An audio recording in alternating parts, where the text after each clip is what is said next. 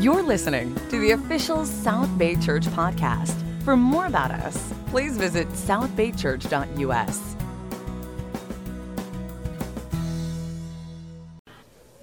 All right, good morning. Boy, I got to tell you, Brian and I were going back and forth this week about this service, and he said he was going to sing a Huey Lewis song. I thought he was kidding. He was dead serious. And I think it's just God, because God knows I was a huge Huey Lewis fan back in the day, because we all know the 80s were the best decade for music ever, right? So I asked him next time to do Pat Benatar, Love is a Battlefield. I don't know. We'll cross our fingers on that one.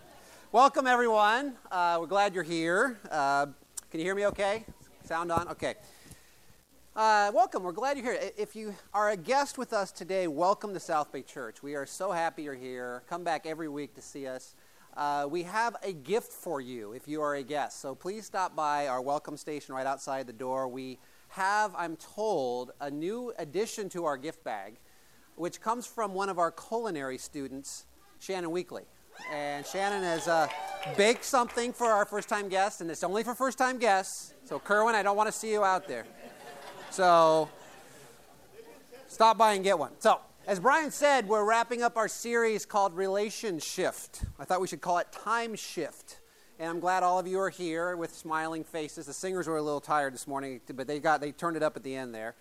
I think we're all dragging a little bit, an hour behind, but here we are. And this Relation Shift sermon series, I have a confession. And at first I wasn't sure that I cared for the title Relation Shift as a sermon series. But let me just tell you how the idea came to pass, how we came up with this. As you know, my wife, me, and I went in the ministry about 6 months ago. And I think before I was in the ministry, I had this idea of how sermon series are created. And I had this image of Steve and Brian going up the mountaintop to confer with God. And it was a holy experience of which no man can speak. And I then saw them coming down the mountaintop with their tablets of sermons to present those. But now that I'm actually in the ministry, I know how the sausage gets made now, okay? And it does indeed involve, right? It does indeed, I'm going to tell secrets. It does indeed involve going to a mountaintop, which is good. The Coastal LA staff men spent about 24 hours on a mountaintop last fall praying, amen, and brainstorming about our various sermon series for the year. Last fall was my first such experience, and we'd reached about hour 23 of our 24-hour time together, and we had a lot of good ideas. We were brainstorming, it was flowing, but we still needed one more, and we knew we needed a sermon series on the importance of relationships in our increasingly social media world. And we just couldn't think of a name for it. And I think Brian was the one that said, well, what about Relation Shift? Thanks, Brian. Thank you. And we all said, amen, that's great, that's incredible. And so we all came down the mountain, our faces glowing, and we were all fired up about our sermon series. And then we got down the mountain, and I think we showed Jackie the list of sermons, and she said, Relation Shift? Seriously? Amen. So I don't think she was too fired about the title. But I started to think of an analogy of what it's like. It's kind of like when you go to the grocery store late at night and you're hungry when you go to the grocery store. You ever done that? And you just want to get in and out, but then the things that you would normally never buy start looking attractive. You know, the Cheese Whiz and the Cool Ranch Doritos and the pickles all together at the same time. And they look delicious and everything looks great, and then you wake up the next morning and your wife sees what you bought and she says, "What were you thinking? It looked great last night, honey." That's the way it was with the relationships. It looked great on the mountaintop. That's all I can tell you. But notwithstanding the title, I think the series has been great. Brian talked about the innovation of loneliness. God is a God of relationship. Steve talked about blue truth. We need truth in our relationships. Dustin talked about wireless connection. We need this real connection with each other. And it's true, we do need to stay connected to each other. And we need to work to maintain godly relationships in our increasingly complex world. And I think we all know that. We know that building and maintaining relationships is so very important. So why do we struggle with it? Why do we struggle with maintaining strong relationships? I know I do. And I've been thinking about why. And I think, again, very few of you are going to dispute today that you need strong relationships to be encouraged, to build your faith. But there's the harsh reality of life, isn't there? The harsh reality of life creates a lot of barriers to getting truly connected. And I know how it feels to be stretched too thin. I mean, where there's no time to build relationships. I mean, when I was working in the corporate world, I know what it's like. I know what a lot of you go through. You work 50 hours, you commute 10 to 12 hours a week, and then you're expected to go build relationships outside in the church, and it's hard. It's difficult. Even when you want to have deep relationships, it can be hard to find the time to do it. Well, we're going to look in the First John this morning, and we're going to be focused on chapter 4 primarily. And let's look in 1 John chapter 4, verse 7. It says, "Dear friends, let us love one another, for love comes from God. Everyone who loves has been born of God and knows God. Whoever does not love does not know God, because God is love. This is how God showed his love among us. He sent his one and only Son into the world that we might live through him. This is love, not that we loved God, but that he loved us and sent his Son as an atoning sacrifice for our sins. Dear friends, since God so loved us, we also ought to love one another." So love shows that we are born of God and that we know God. But John gives us some indication in this scripture that loving can be a challenge for people. Because he says, whoever does not love does not know God. So he clearly says that it's possible not to love. It's possible. And he also says, not that we loved God. So one could conclude if we have a hard time loving God, it's going to be hard for us to love people as well. So we probably aren't very good at loving in our natural state. But how do we break free from that? And how do we really love as the Bible says we should love? That's the subject of my sermon today, which I've entitled, "Love is the Answer," hence Brian's song. And there's three things that we're going to talk about today. First, we're going to talk about why we should love. What should our motivation be to love? Next, we'll talk about how we should love. How do we give and receive love? And thirdly, we'll talk about what is the outcome when we really love. Why do we love? How do we love? What's the outcome when we love? Three very seemingly simple questions that I think require us to do some deeper exploring of the scriptures together. So let's pray as we get started. Father God, we just come to you today asking you to please give us insights into your word, God. Help us to really see what you intended love to be, what our motivation for love needs to be, and most importantly, how we love and what is the outcome of love. God, I just pray that the scriptures would speak to us today, that your word would speak to us today, and we'd go away renewed, strengthened, encouraged, and ready to love one another the way you intended. It's in Jesus' name we pray. Amen. So first question was, why do we love? Why should we love? And, again, I always start with the cynic. That's kind of my nature, I guess. I start with the cynic. The cynic would say, I love my wife, I love my kids, I love my country, I love my Jesus. I'm doing just fine with love. Thank you very much. Let me give you a news flash, though, is that you do not get a medal from Jesus just for loving the people that love you back. Okay? You don't get a medal from Jesus for loving those who love you back. At the very beginning of his ministry, Jesus called his followers to a new and a deeper kind of love. A love in which we even love our enemies. In John chapter 4, verse 19, it says, "We love because he first loved us." We love because he first loved us. John very concisely sums up what our motivation should be to love, because he first loved us. And I think John calls us back here into a proper view of our position before God. It's not that we are holy and blameless. He is. And to have the right motivation to love, we need to be grounded in who he is and who we really are. And just briefly go back to the beginning with me, shall we? I mean, long ago, before the creation of the world, you know the story, our ancestors, Adam and Eve, chose to break the one command that God gave them. And something inside of our soul was lost at that moment in time. I mean, God knew at that point that sinful man and sinful woman had seriously and fatally missed the mark. So he removed Adam and Eve from the beautiful Garden of Paradise where he lived with them, and sinful man could no longer be in the presence of a holy God. And unfortunately, we are descended from Adam and Eve. We're all related to Adam and Eve. We're all related. Don't think about that too long because you'll get creeped out. Does that mean your wife is your cousin? I don't know.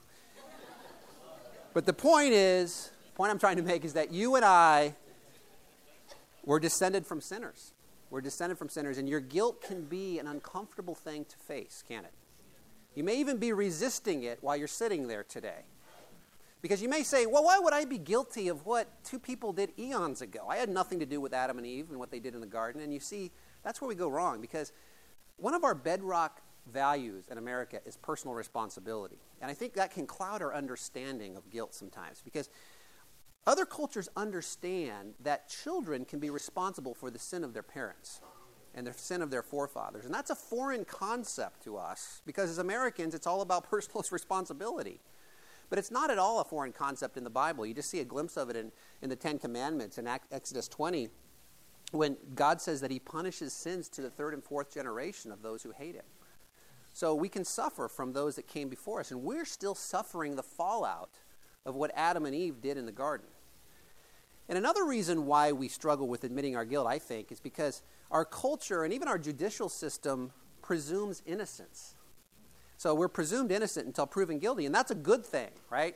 That is a good thing. But the one unintended consequence of that is that we hate judgment. We hate to be judged. How often do you hear somebody say, don't you judge me? I just feel so judged right now. Don't judge me. Don't be judging. But here's my point. If we don't fully admit our guilt before God, I don't know if we can really understand the love of God. Because we won't understand or appreciate what we've been forgiven of. So because of our sins, guys, we are condemned. I mean, we're condemned to be eternally separated from God unless we are rescued and pardoned for what we've done. And personally, I am a self-accused person, as my wife Mia knows. But the longer I'm a Christian, the more I realize that I'm just like Adam and Eve. I mean, Jesus died for me, and he left a very simple command, the greatest command, to love God with all of my heart, mind, soul, and strength, and to love my neighbor as myself. So I intellectually understand that I should love God and love others, but I fall miserably short of that, and I see that. And just a few examples. I mean, I get frustrated with my wife and kids, and I can lash out on them in anger sometimes. It's not loving. And Mia says, amen. And I mean, at times I've corrected my kids more out of a spirit of annoyance than a spirit of love. I've at times failed to show love to some men in the church, and I oftentimes take the path of least resistance. I don't invest in strong relationships the way I should sometimes, and that's hurt people who want to get closer to me. And this week I had to apologize to some people in my life for not being more engaged with them on a relationship level. I've at times allowed myself to get attitudes with people who hurt me. And my sin is I don't always settle accounts quickly.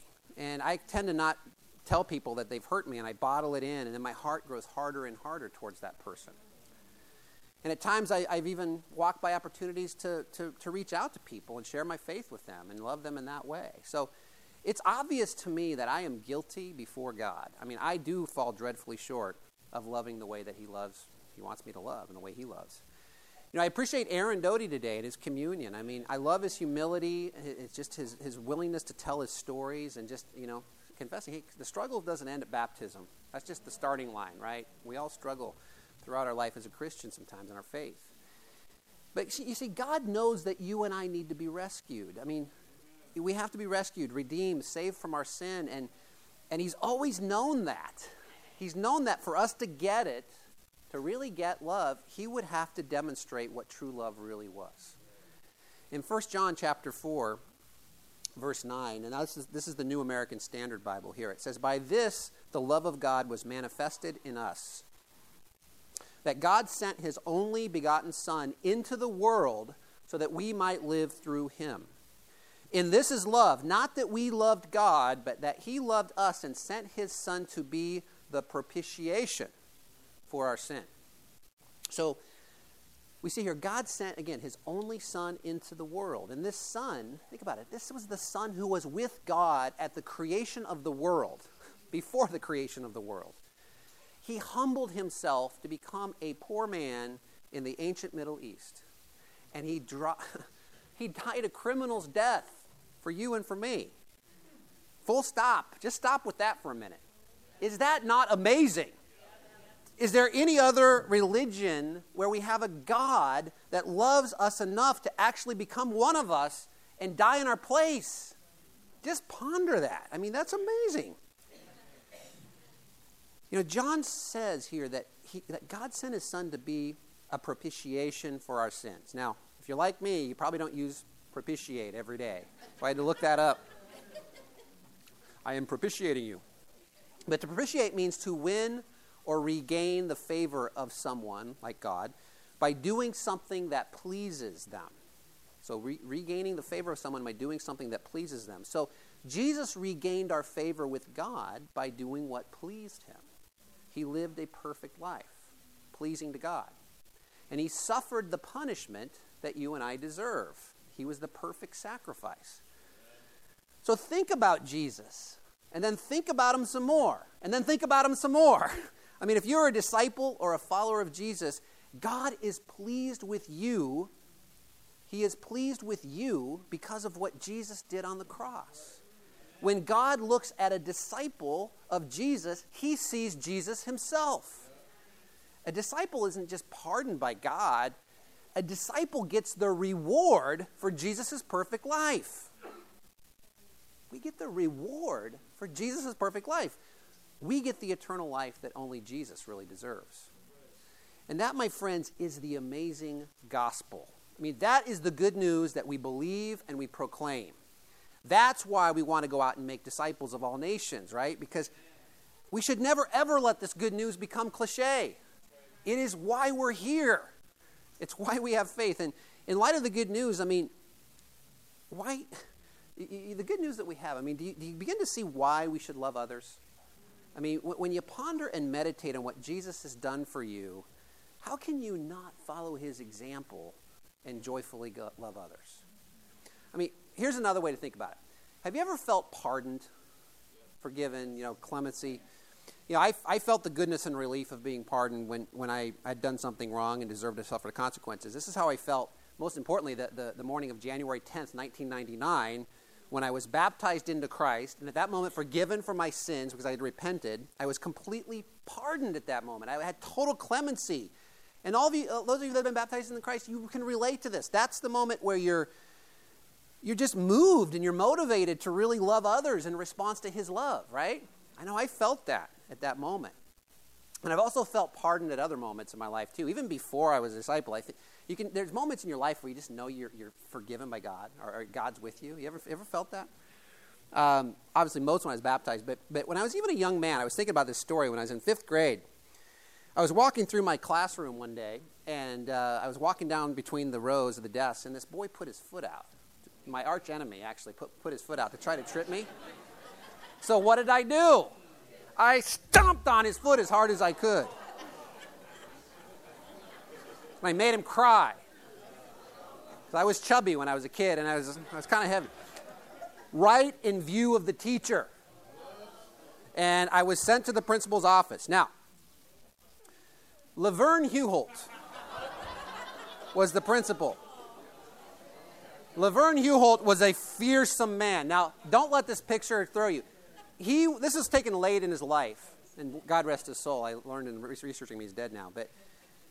But he was a fearsome man when he was younger. I mean, he was just scary, and he was also a chain smoker. He was always smoking, always had a cigarette, and he wore this tight suit vest every day, this suit vest, the same one, and it fit him very snugly, and it just looked like the buttons were going to pop off of it. He was frightening.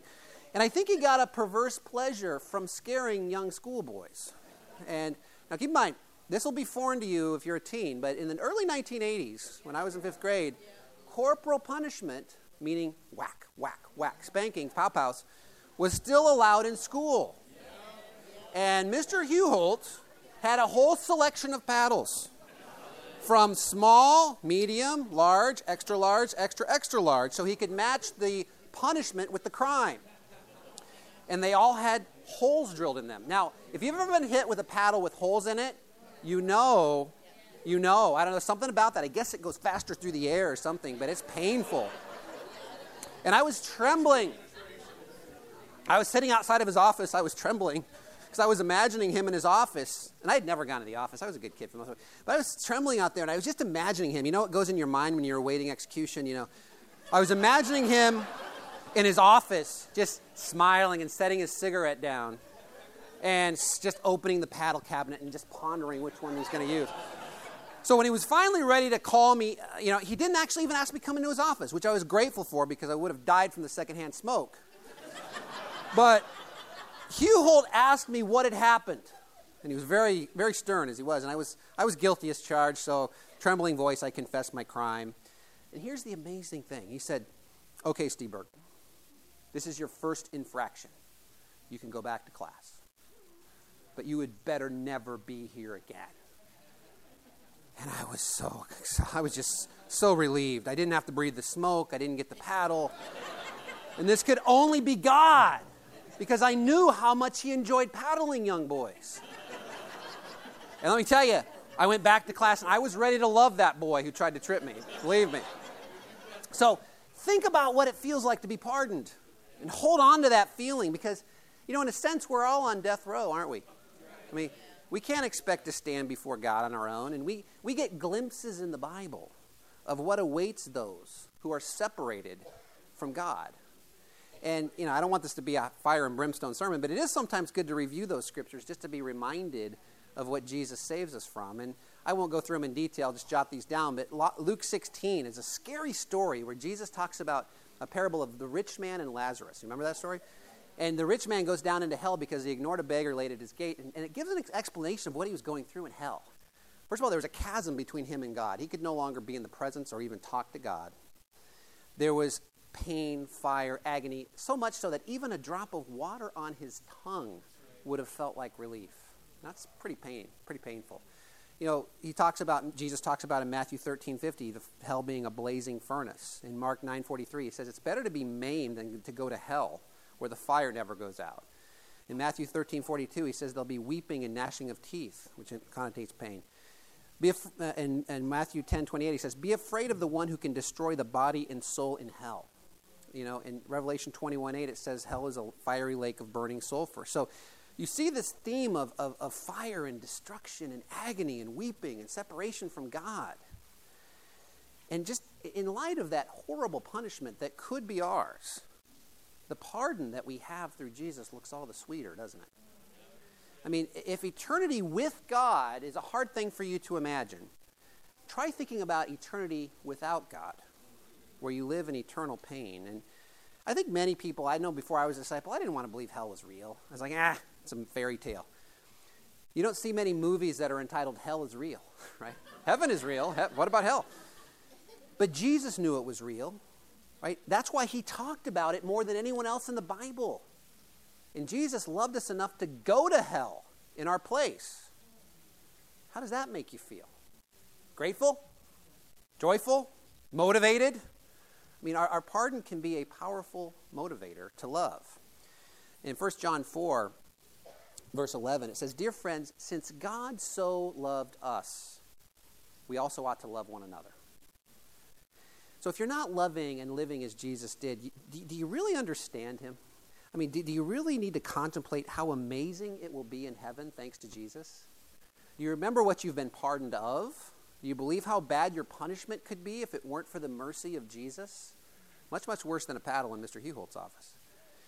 In Hebrews chapter 2, verse 1, it says, we must pay most careful attention, therefore, to what we have heard, so that we do not drift away.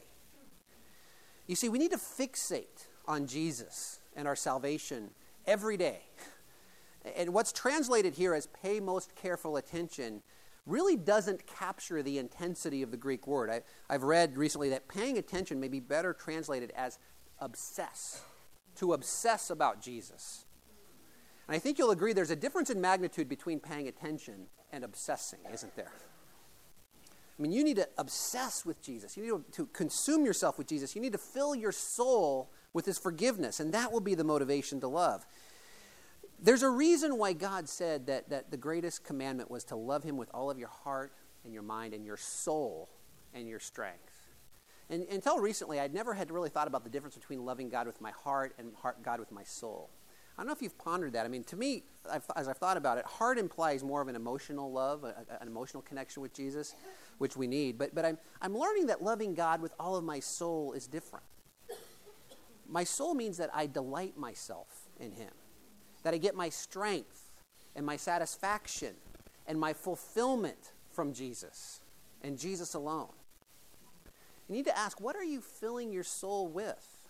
I mean, where do you turn for strength and encouragement? Because your soul is a vacuum. It's going to suck in something. And you're going to fill it with something. And if it's not Jesus, it's going to be worldly things, guys. You can gorge yourself with worldly things and still feel hungry. You know, I've been seeing my sin in this area. I mean, I've tried to fill my soul with so many things over the years. Food, you know, when I'm stressed out or I'm hungry or I'm tired or I just want to just release, I just sometimes just gorge myself with food. Drink, work, social media, entertainment. You know, I've been doing this devotional series called The Lord's Table. I know some of you have done it. And it's a 60-day program where it focuses on how to fill your soul with Jesus. And by doing so, you gain self-control. You gain self-control in your life, including in your eating, in my case. And I've had some real spiritual breakthroughs with this program over the last 60 days. But when I'm filling my soul with the wrong things, I've realized that I get consumed with myself and with my own comfort and with feeding my own appetite and my own desires. And when I'm filling my soul with Jesus, when I'm not filling my soul with Jesus, I should say, when I'm not filling it with Jesus, I mean, that's when loving feels like a burden. It feels like a nuisance. You ever felt that way? Be honest. You get that call from somebody at church, like, oh, I have to take it. I felt that way at times, to my shame, because I'm not filling my soul with Jesus. So we must pay most careful attention to what we have heard about him so that we do not drift away. Obsess about Jesus. It's okay. Obsess about him. We can never, ever, ever let Jesus out of our soul. He needs to be in our crosshairs at all times. Love Jesus with all your soul. Remember what he's done for you. Relish it. Remember what you've been pardoned of and what punishment he took for you. And then you will be motivated to really love. And you say, that's great, Mark. I get it. That's why I should love. I get it. My motivation should be Jesus. But tell me, how do I love? What's the practical of giving love and receiving love? I'm glad you asked because I'm going to touch on that a bit now. So how do we give love? The Greek word for love is agape, right? You've heard that before. Agape means to give others what they really need, not necessarily what they want. So again, to know how to love, we should really look no further than God because God is love. He is the embodiment of love. So God gives mankind agape, what we need, and he redeems us through Jesus, which is by far the most important thing we need, right? But God doesn't leave the little things to chance either. He knows that many of us are going to have to survive on this planet for 80, 90 years, maybe more. And he won't leave us floundering while we're here. Familiar scripture to many of us, Matthew 6:33, Jesus is saying, hey, seek first his kingdom and his righteousness, and all these things will be given to you as well. And by all these things, he means your food, your clothing, your shelter, the things you need to survive. He'll give you those things when you seek the kingdom first and his righteousness first. You see, when we concern ourselves with the most important thing, Jesus and his kingdom, God gives you the little things too. And he cares about the big thing and the little things. But that's amazing love. I mean, notice how God doesn't start by giving us the little things, though. He says, put the big things first. And that's eternity with his son. And he expects that we put the big thing first as well. We should be far more concerned with the creator of life and his church, frankly, than with the created things. I mean, we sure can get that backwards sometimes, can't we? Now, I was praying with a friend of mine yesterday, and we both agreed how many distractions we have in our lives. I mean, we can create endless lists of things for us to do and consume ourselves with. Everything besides Jesus and his church. That's the last thing Satan wants you to think about, right? But it's the most important thing. In 1 John chapter 4, 17, it says, because in this world we are like him. Because in this world we are like him. And herein lies the key to how we should love. We should be like Jesus. And we can be like him by keeping the big thing, which is God and his kingdom, first place in our hearts. And when we do this, we'll also love people like Jesus loves people. And we'll love people enough to give them what they really need. And like God, we can love others by giving them the big thing. The big thing. And the big thing that everyone needs is Jesus, right? We need to share Jesus with the people around us. We all need Jesus in our life. We need the big thing first and foremost. And sometimes I can see people around me in need, and I'm not quite sure how to help them. You know, I don't know what to say. And I've thought about this, and we can always start with the big thing. You can always share Jesus with someone and what he's done for them. And people need to hear it, guys. They need to hear about him. And if they don't hear it from you, who are they going to hear it from? If you're a disciple of Jesus already, go share the good news with people. Help them really understand what Jesus offers them if they become his disciples. And if you're not a disciple yet, or you're not sure what a disciple is, or you don't know if you are one, sit down and study the Bible with us. We will show you in God's Word who Jesus is and what he means for you personally. I mean, everybody in our church who's a Christian took the time to study the Bible with other people, to really learn about the real Jesus. So please, please, please take the time to study the Bible with us, and please allow us to love you as God loves you. And let me tell you, sometimes loving people, I've thought about this, sometimes loving people isn't about what you say. I mean, you can love people just by showing Jesus to them. Be Jesus for them. I mean, what do you share with a man who knows he's dying of cancer? I mean, what do you share with someone who just lost a parent? How do you support someone who just got laid off from their job? Show them Jesus. Be like Jesus and be there for them. Weep with them. Hug them. Share a scripture with them. Encourage them. Bring them a meal. Just be there for them. That's agape love. That's sharing with them the biggest thing of all. Share Jesus by showing Jesus. Share Jesus by showing Jesus. That's how we give love. Let me ask you, are you giving love? Who are you showing Jesus to? I mean, outside of your immediate family unit, that is, who are you prioritizing in your busy life? I mean, are you in a consistent mentoring, what we call a discipling relationship with someone else in the church? And if you're not investing in those relationships, guys, it's just not you that you're hurting. It's just not you that you're hurting. You are withholding love from other people who need you. So let's give love as Jesus gave love. I'd also like to touch briefly on how we should receive love. And we all need to be loved, right? We all need to feel love. We need to be loved. But isn't it true that sometimes we can get attitudes when people don't meet our needs the way that we think they should? Just because someone isn't performing the way you think they should doesn't mean they don't love you. Sometimes love looks like this, guys. Someone shares with you the truth in the Bible, and then they point you back to God. And they ask you to do the hard work of changing your heart. And then they walk with you as you do the hard work together with God. And it can be very difficult sometimes to receive that kind of love. But that doesn't mean it's not love.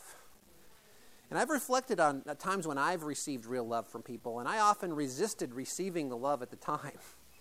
As I mentioned earlier, when someone hurts me, I can just slowly roast that person over a fire in my mind. And in my emotional state, I don't know if you can, I begin telling myself stories that aren't even based in reality about that person. They become Satan. And I'm grateful for my wife, Mia, because she loves me enough to snap me out of my sinful mode about being critical about people. And she shares scripture with me. She point blank tells me I'm in sin and I need to change my heart. And I appreciate that about her. Now, she'll say, I don't appreciate it at the time. When she's telling me that, I resist, I bristle sometimes. But she's right. And it's love, even though it doesn't feel like it. And another example, I was recently upset about somebody had said something to me that ticked me off. And Brian Craig loved me enough to say, Mark, you've got to get thicker skin.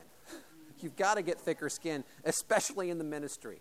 Go wrestle with that. And in retrospect, I appreciate what he said. He was absolutely right. So receiving love sometimes means that we have to take the medicine that God is giving us. And sometimes this medicine comes in the form of people who give us a spiritual reality check and point us back to him. That kind of gift, that kind of love is a gift, guys. It may not feel like it, but it is a gift. And I think in some cases, folks, we have to break the cycle of codependency in our relationships. Codependency happens when you over-rely on other people to break you from the cycle of sin.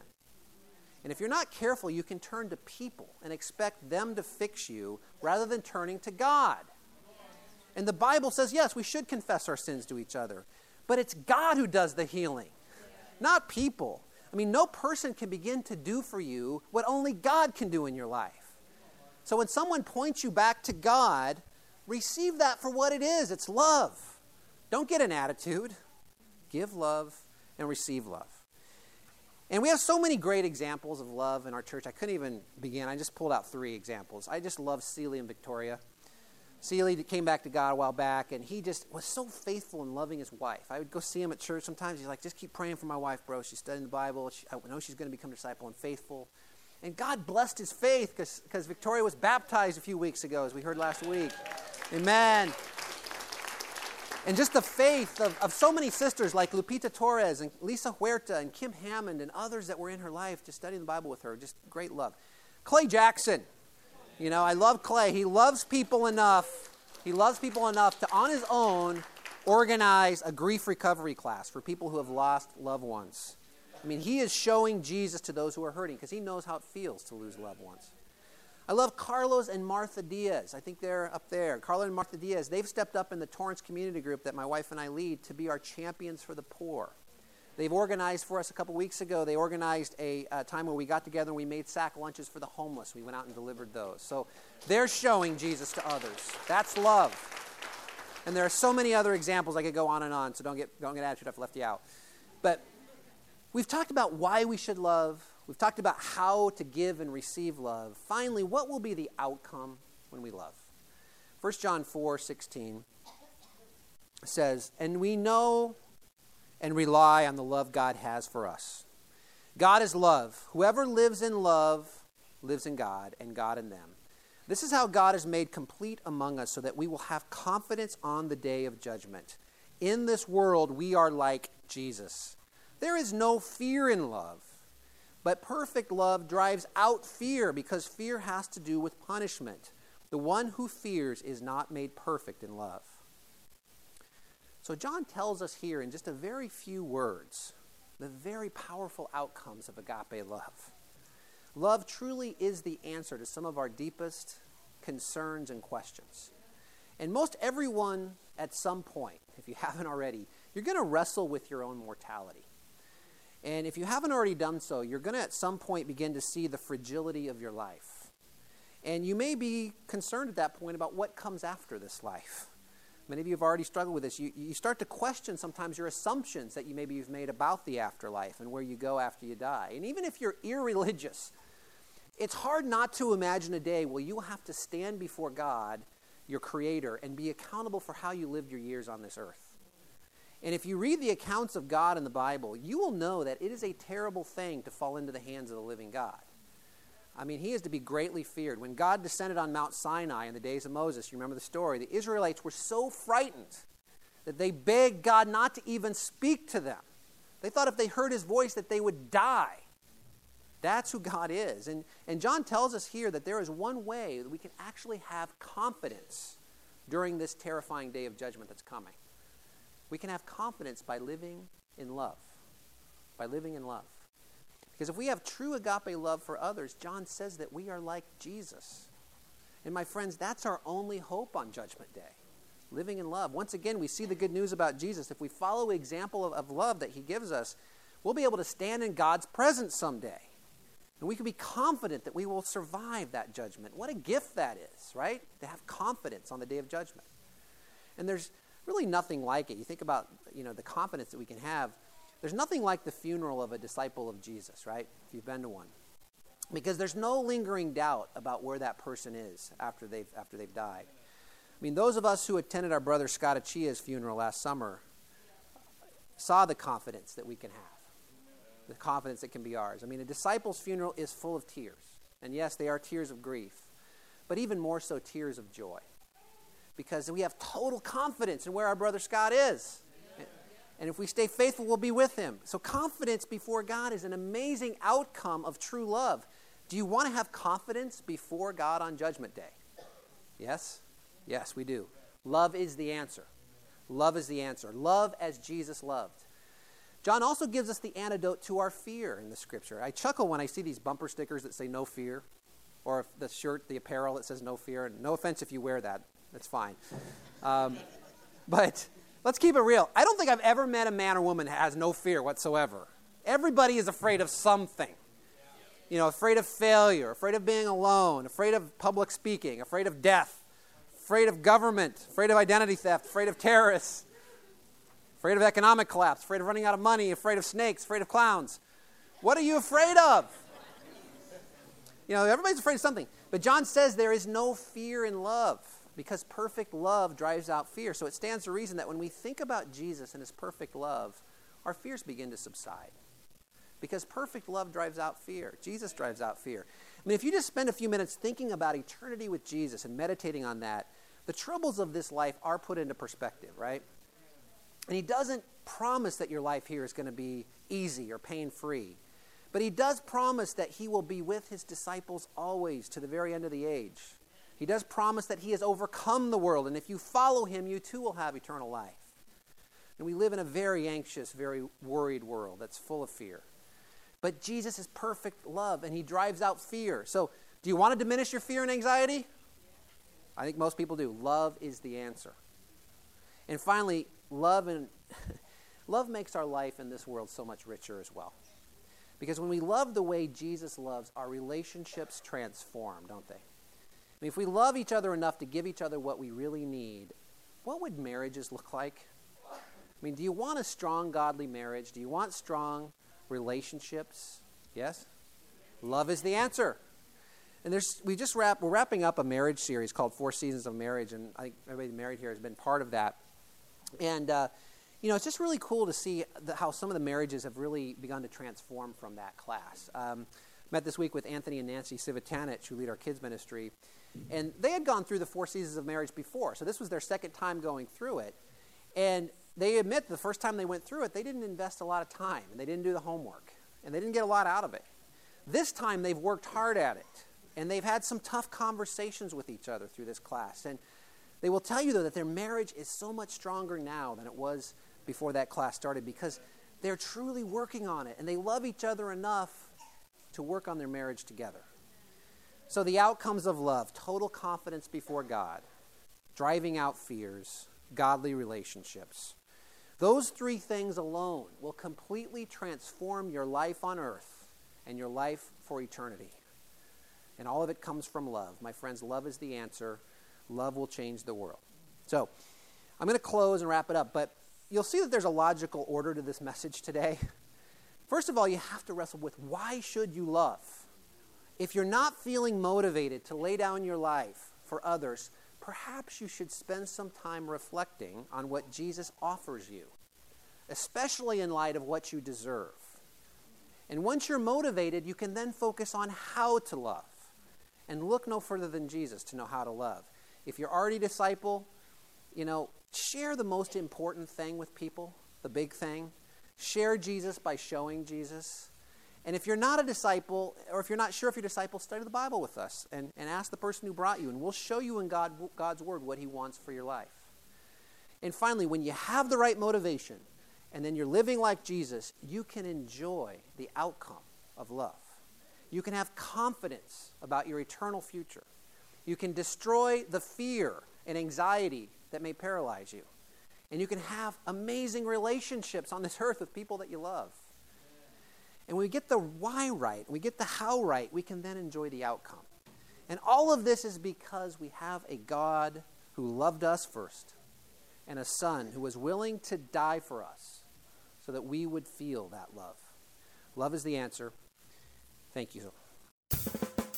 Thanks for listening to the South Bay Church podcast. For other sermons, videos, upcoming events, and more about our church, please visit southbaychurch.us.